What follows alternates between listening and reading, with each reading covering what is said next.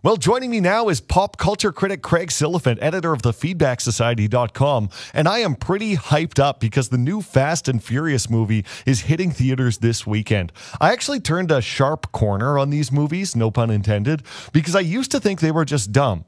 But now I know they're dumb, and I absolutely love it. Yeah, I think that's universal with the franchise. I actually worked in the video store when the first one came out, and it was one of my most hated movies because it was just like you said, this kind of dumb movie that was really popular at the time. And then the franchise itself kind of went downhill from there, 2, 3, 4, and eventually Paul Walker and Vin Diesel left.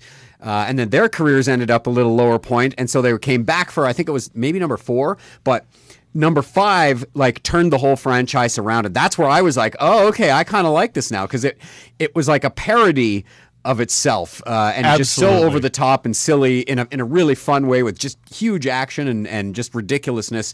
And I think they've done an amazing job of being able to reinvent themselves like that. The way I always describe it to people is when I was playing with Hot Wheels cars as a kid, if you gave me $1 billion to make a movie based on the plot I was making up, that you'd get exactly the Fast and Furious movies. Well, so I've got a soft spot for it. And there may be 5-year-olds playing with Hot Wheels that did come up with the plots of some of them. But the interesting thing about this one is it's supposed to be the last one, but now they're saying it's going to be a 3-part ending. So it feels like Kiss or the Rolling Stones when they're we're going on one last tour, and then that was 30 years ago. Yeah. And so it's we're gonna end this thing with 10 more movies. They'll end it when they stop making billions of dollars at the box office. Well, that's true, exactly.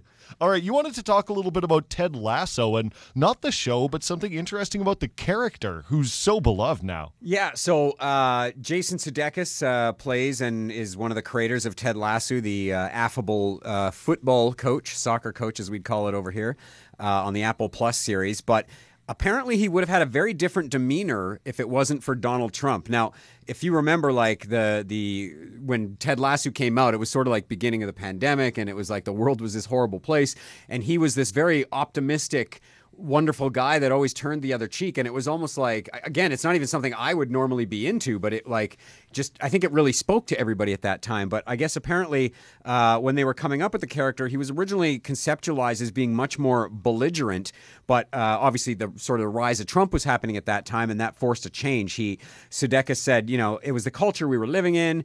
He's not terribly active online, but it affected him.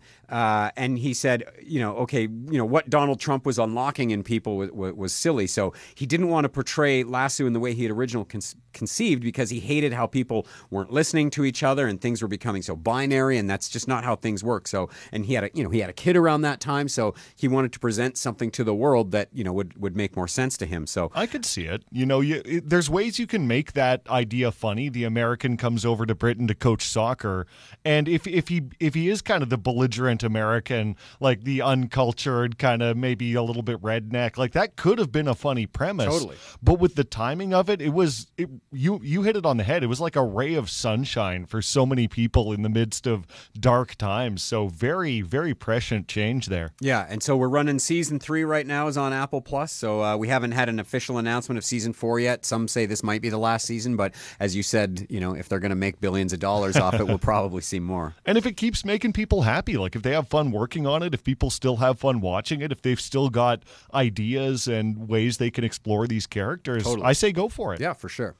All right, the other one on your list was pretty good because we get to do our Arnold impressions now.